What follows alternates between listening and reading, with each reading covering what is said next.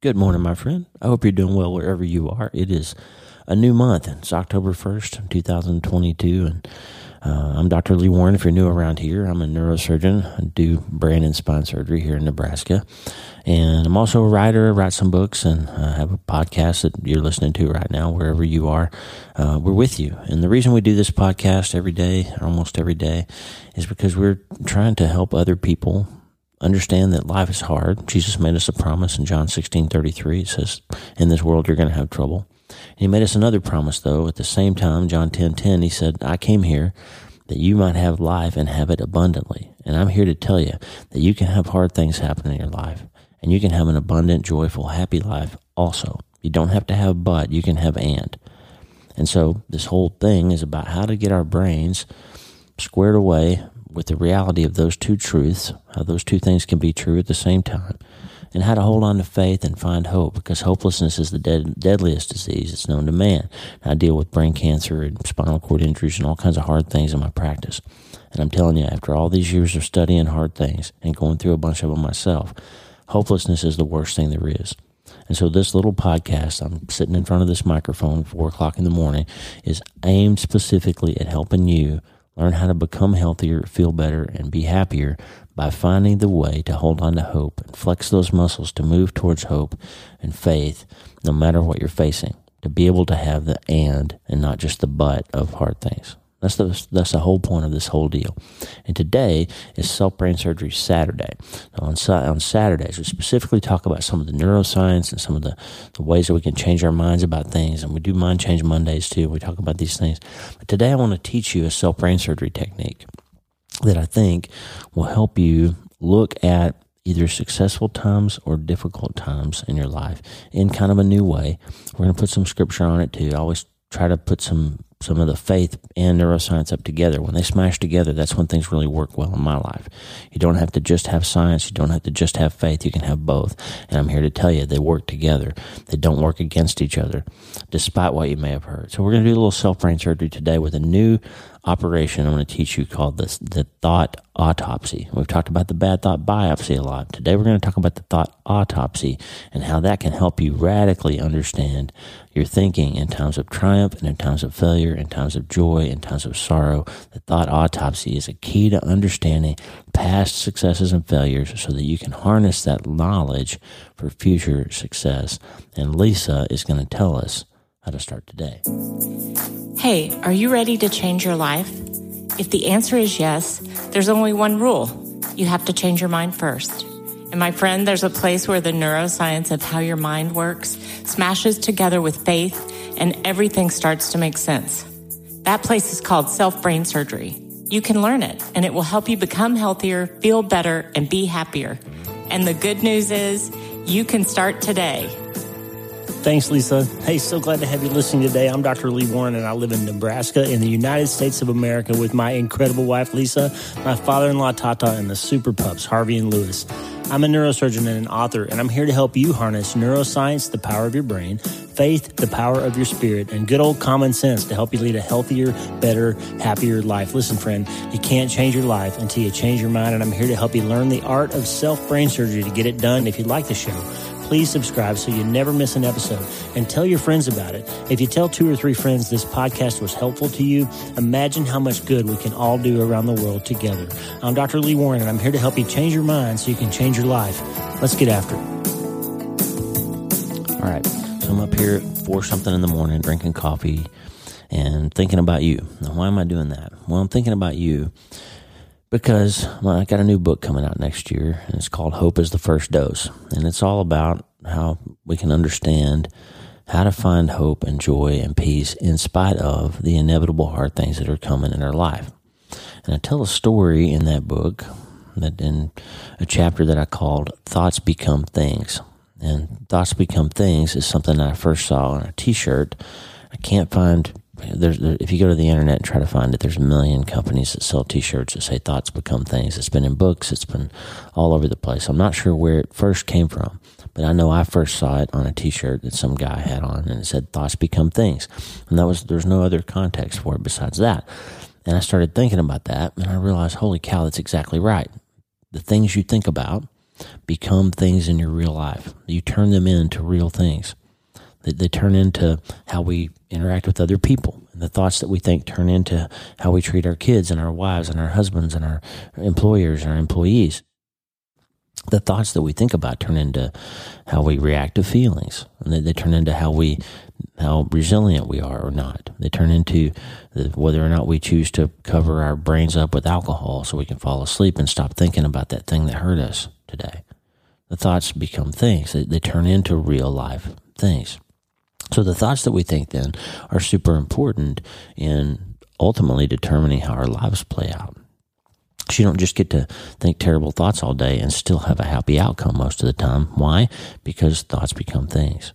And so I've taught you before this idea that I have called the bad thought biopsy, and that's not really original to me, that the phrase is, but all throughout the Bible, all throughout the great philosophers of history, and even in modern times, and great self-help books and people who teach positive thinking, and my friend Daniel Amen and psychologists like Carolyn Leaf, everybody talks about how important it is not to believe everything that pops into your head, but to look at critically and think about the type of things that you're thinking about and try to get that under control before you react to it.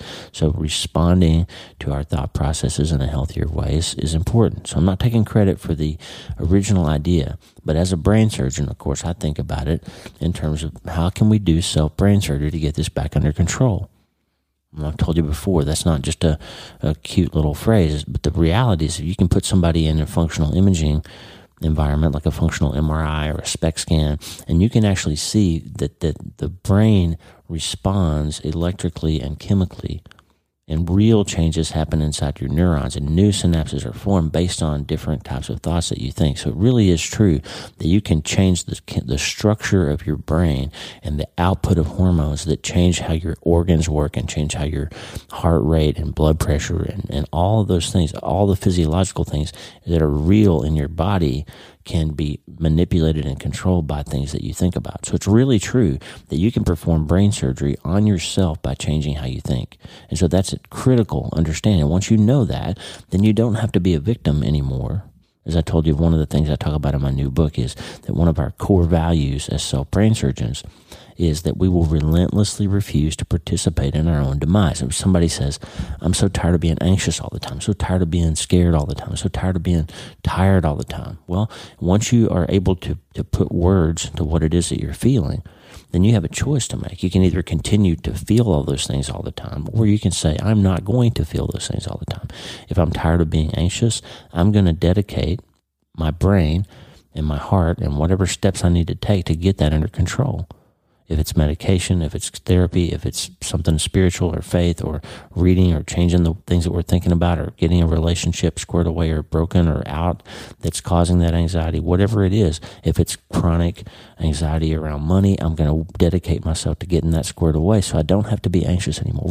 We don't have to be victims of the things that we think about. We can choose to pursue aggressively a solution to fixing the things that are causing us those feelings, that are causing the thoughts, that are causing the trouble, and turning into things in our lives, right? So that's the whole gist of this self-brain surgery thing. So today, I want to talk about autopsies. And it's kind of a creepy sounding thing because in real medicine, we use autopsies, which is where we take a dead person and we go inside them to figure out what caused them to die, right?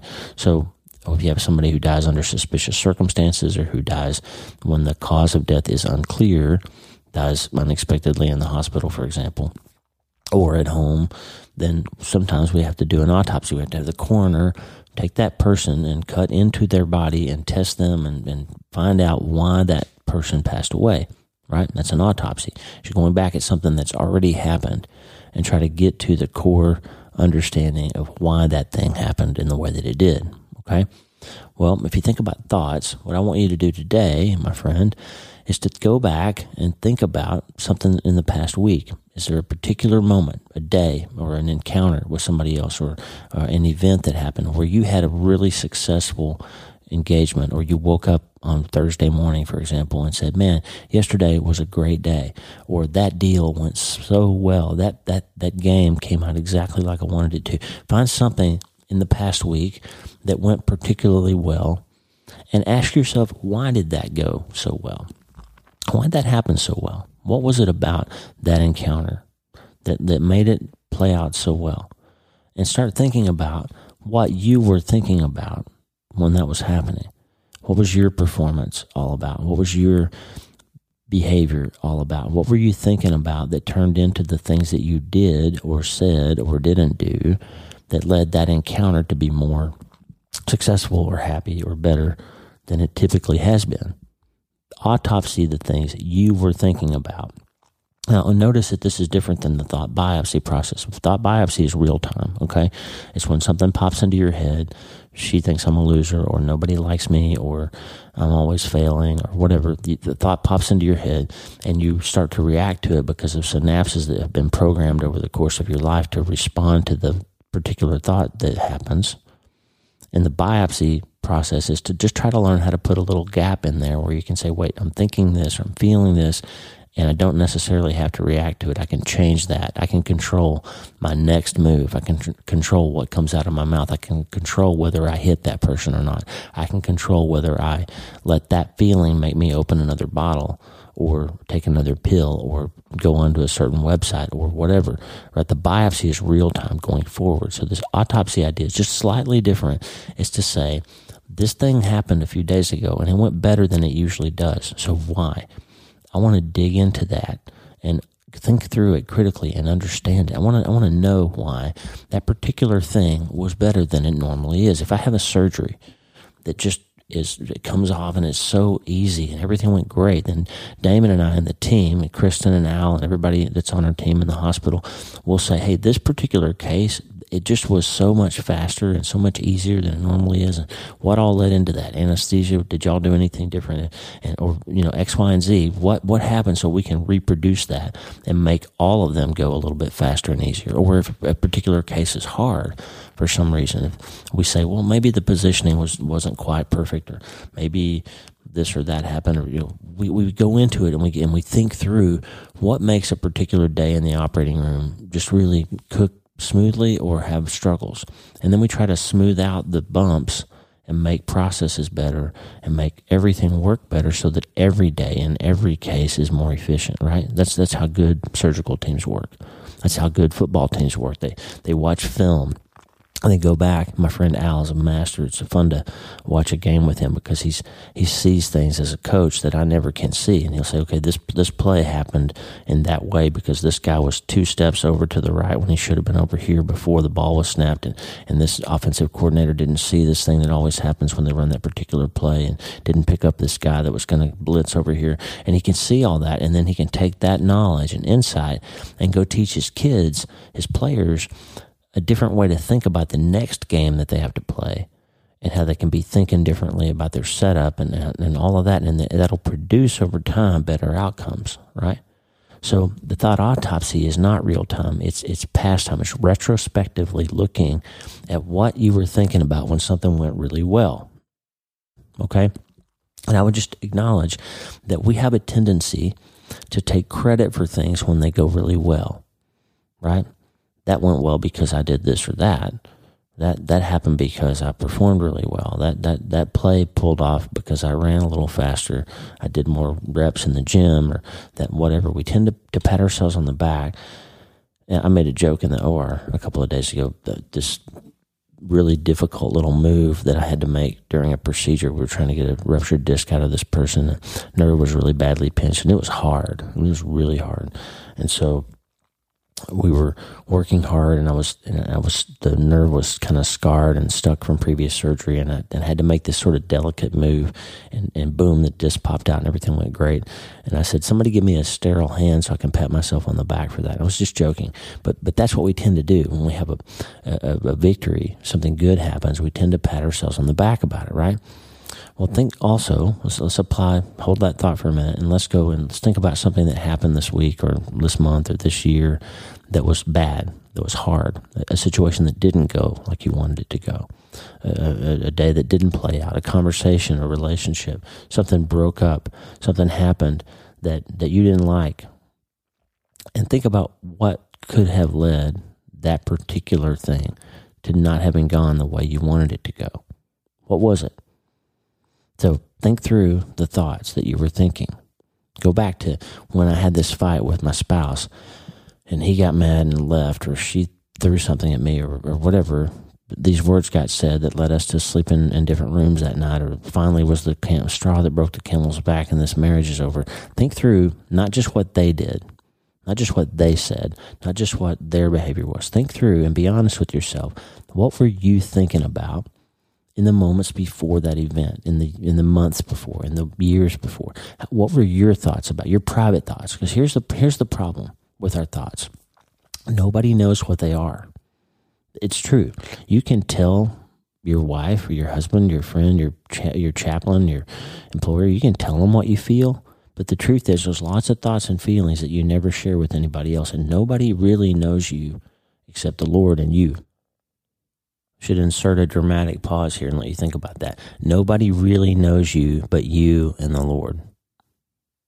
Think about that for a second. So the truth is, nobody knows your thoughts, but the problem is we don't really think about our thoughts either. We usually don't. We don't think about our thinking, and that's a huge problem. So when something goes hard, I'm sorry I got some congestion in my head because our friend Jerry Deaver cut the Sudan grass field next door, and it's the first year any of us have been exposed to that particular allergen. And they cut the hay field on the same day. And Lisa and Tata and I, every time they harvest the alfalfa, we all have a bunch of allergies for a few days. And now we have a whole 200-acre field of a new allergen that we're reacting to. So Jerry, thanks a lot for all the congestion. Just kidding. It's amazing to watch these farmers work. They're amazing. But so what I'm getting at is this. Nobody really knows your thoughts but you. So you have a responsibility then to think critically about them and see what impact they're having on the quality of your life and your behavior and your interaction and your relationships and your successes and your failures. You have a responsibility. It's important for the coroner to do that important work and do the autopsy to find the cause of death so that we can then go back and understand if there was a problem, or there was something that could have been prevented or avoided, or if there was a substance that shouldn't have been there, or there was a medical device that failed or something happened. We got to understand so other people can benefit from the work that's done by the coroner in the autopsy process. And you, my friend, can benefit greatly if you'll go back and look at these times of failure and times of success and times of stress and times of relative peace in your life.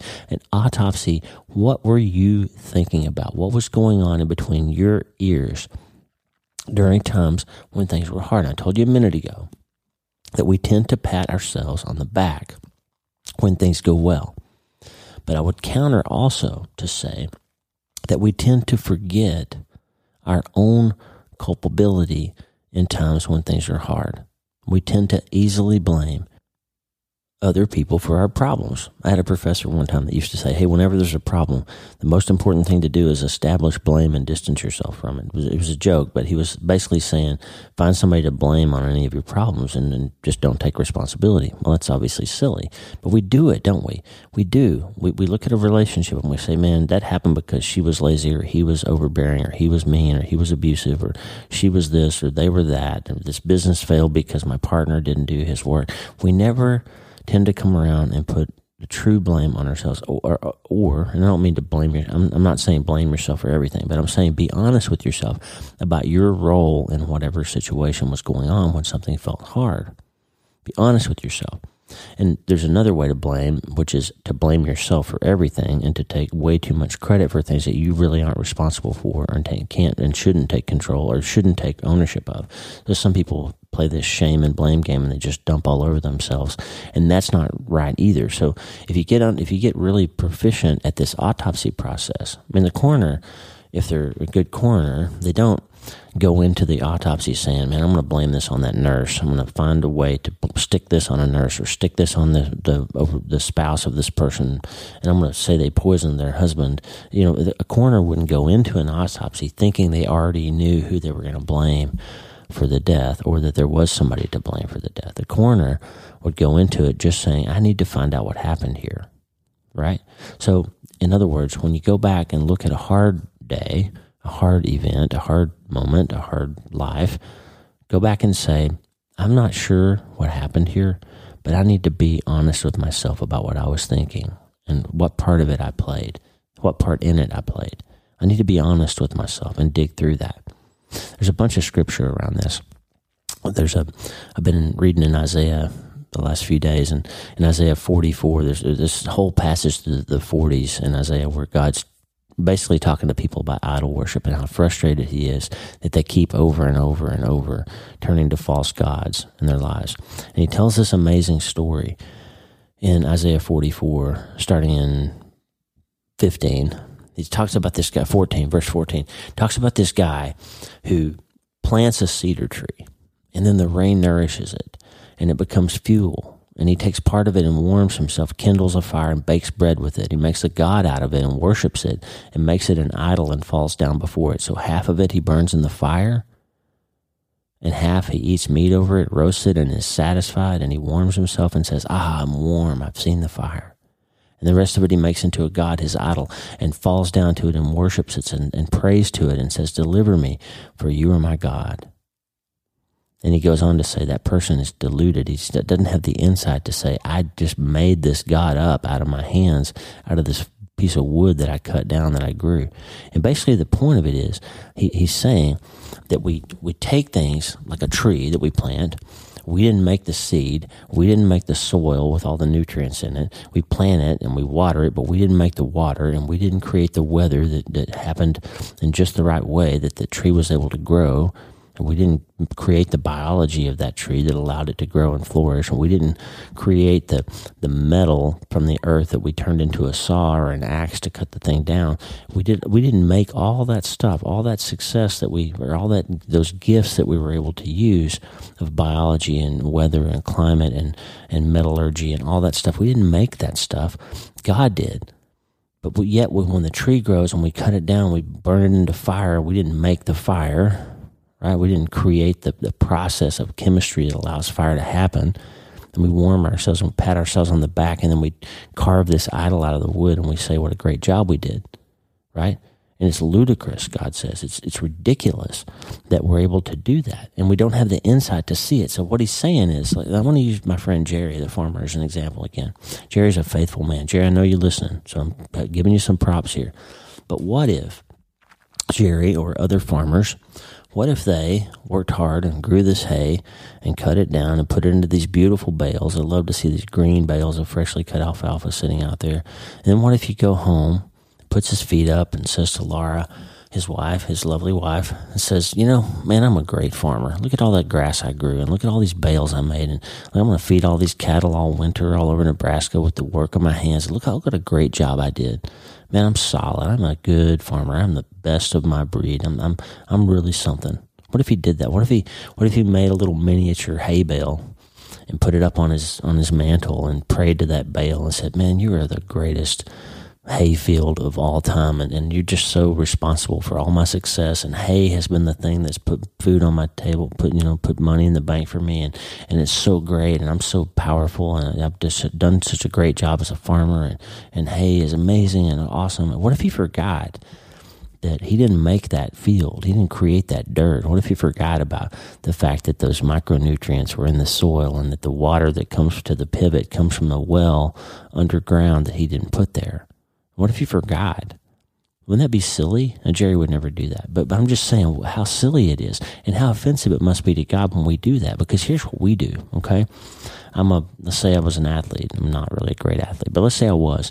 And I go to the gym and I work hard and I get in really good shape and I get drafted and make it to the NFL and I win the MVP and I score the game-winning touchdown in the Super Bowl. And what if I then go and put my feet up and say, man, I'm so awesome. Look how strong I am. I'm so much faster than everybody else, and my muscles are so much bigger than everybody else's, and I'm so much craftier on the field. Nobody can tackle me, and I'm just great. And I put a little football up on the mantle, and I just kind of worship myself and how great I am at making that game so successful, right? And I don't stop to think, man, I got lungs that extract oxygen at just a little higher percentage than an average person, that allows me to run a little bit faster. I've got muscles that have a higher percentage of fast twitch fibers that allow them to contract a little bit stronger. And I've got bone density that's a little bit harder.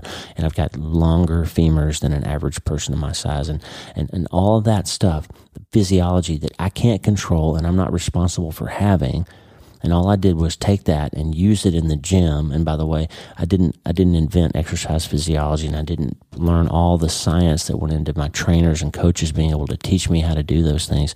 And I didn't also come up with the other offensive linemen and tight ends and everybody that blocked for me.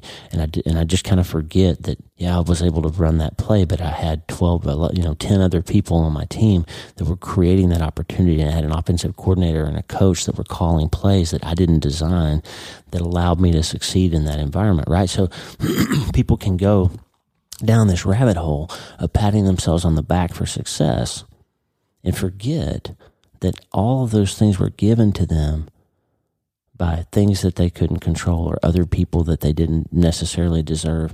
So you see what I'm saying? So Isaiah, God goes and says, hey, you maniacs, I gave you the ground and the wood and the seed and the weather and the water and the metal and everything that you needed to build that fire from the tree that you chopped down and cook the meat that I gave you from the cow that I created so you could warm yourself and fill your belly, and then you could pat yourself on the back for how wonderful you are. Right? But if you did an autopsy, if you actually went back and did a thought autopsy on that, you would say, wait a second.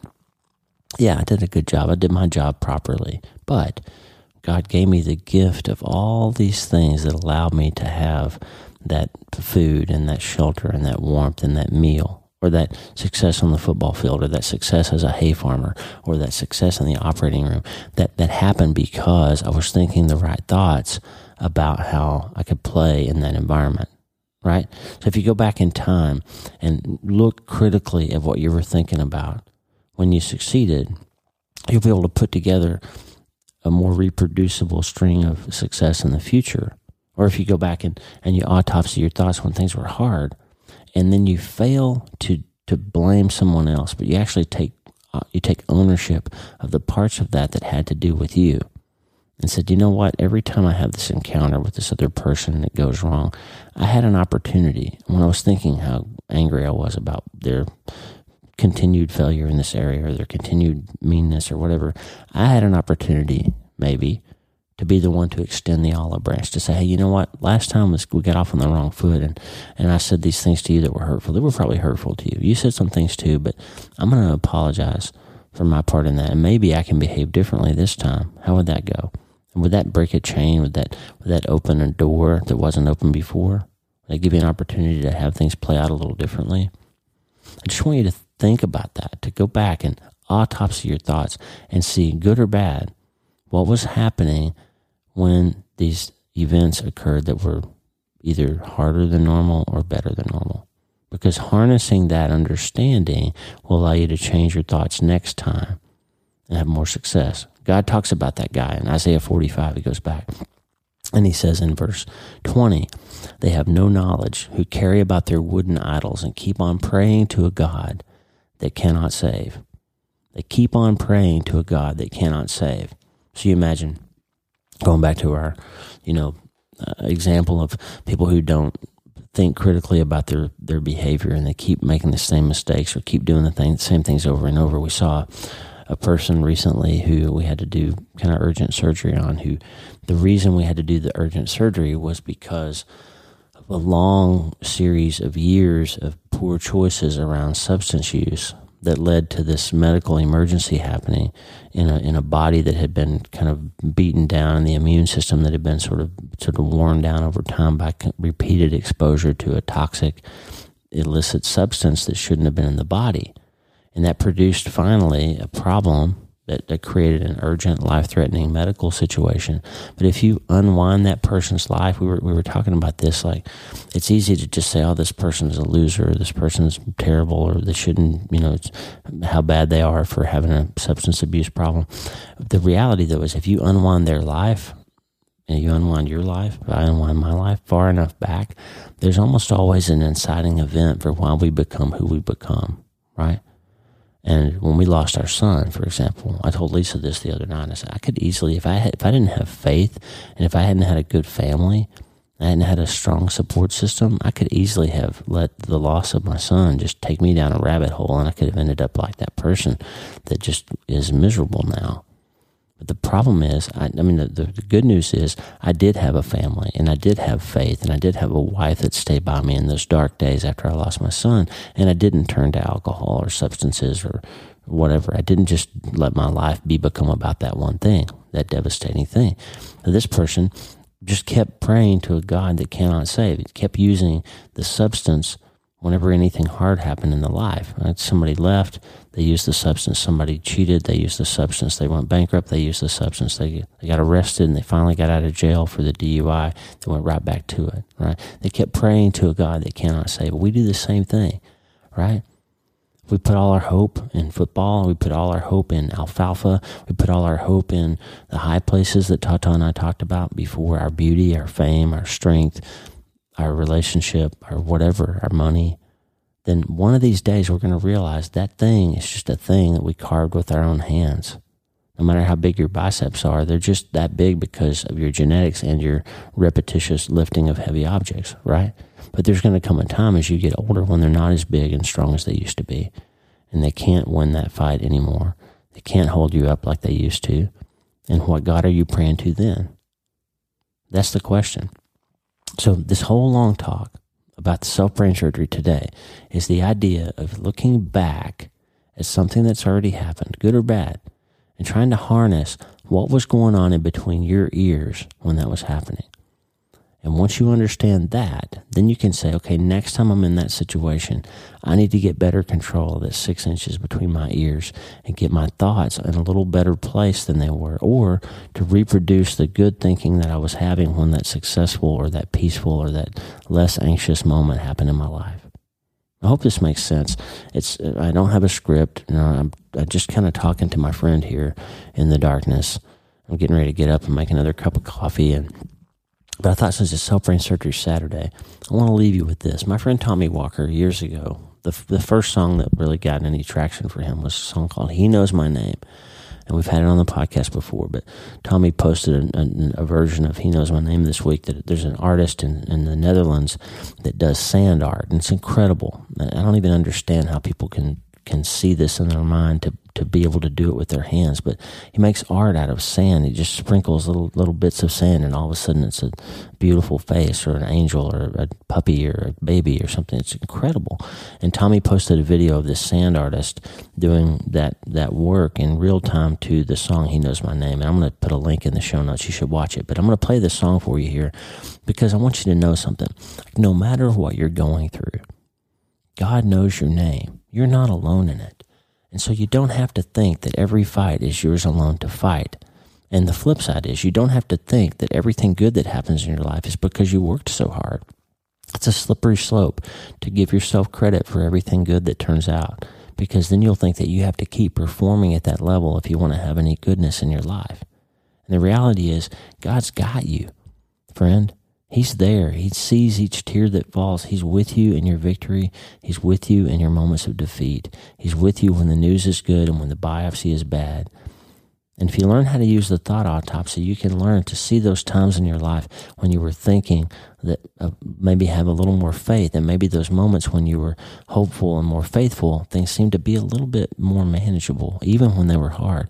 And those times when you were in more despair and more hopelessness, maybe your thinking was grounded in more negative thoughts, maybe you'll find that you tend to have worse times during those moments. And so arming yourself with the ability to go backwards and reinvestigate what happened in between your ears in these moments of triumph or failure or happiness or anxiety or sadness or joy, maybe that will help, because you can't change your life until you change your mind. Self-brain surgery is how you get it done. It's the way to understand how to take control instead of being a hapless victim. Thoughts become things, friend. They turn into real things. And so knowing that, you have a responsibility to make your thoughts turn into better things, because you want to relentlessly refuse to participate in your own demise. And the good news is you can start today. Here's Tommy Walker.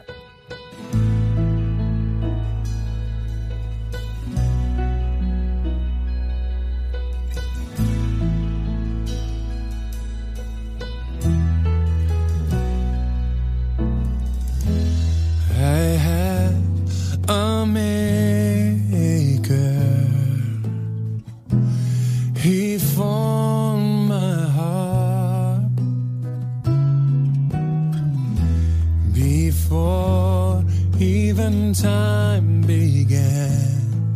My life was in his hand, and he knows my name. He knows my every thought, and he sees each tear that falls, and hears me when I call. I have a Father. He calls me his own. He'll never leave me. No, never leave me. No matter where I go. I'm so glad that I can say he knows my name. Oh, yes, he does. He knows my every thought, and he sees each tear that falls, and hears me when I call.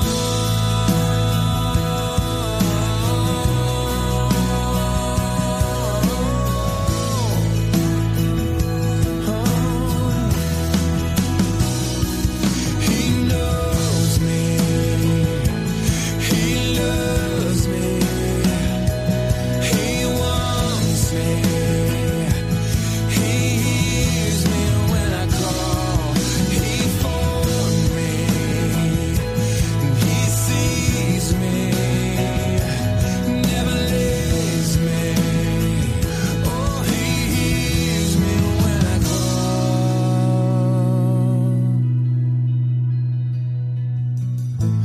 He knows my name. Can you believe it? He knows my every thought, and he sees each tear that falls, and hears me when I call, and he hears me when I call.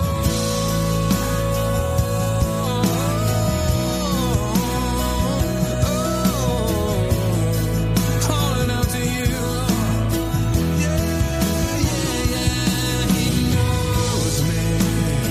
Oh, he loves me. He wants me. Oh, he hears me when I call. He found me. He made me. He sees me. Never, ever, ever leaves me. He hears me when I call.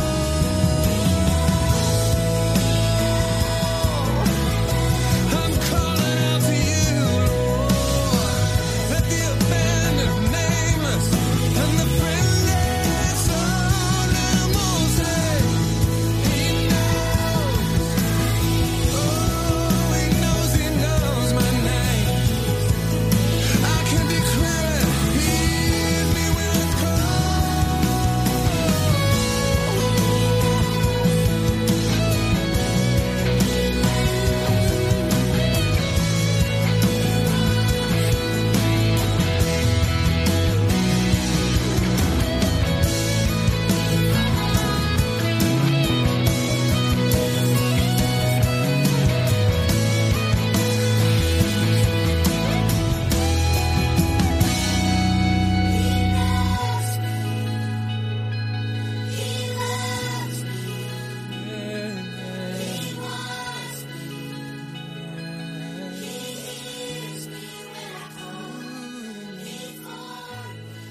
let the forgotten say, let the hurt me say, he knows my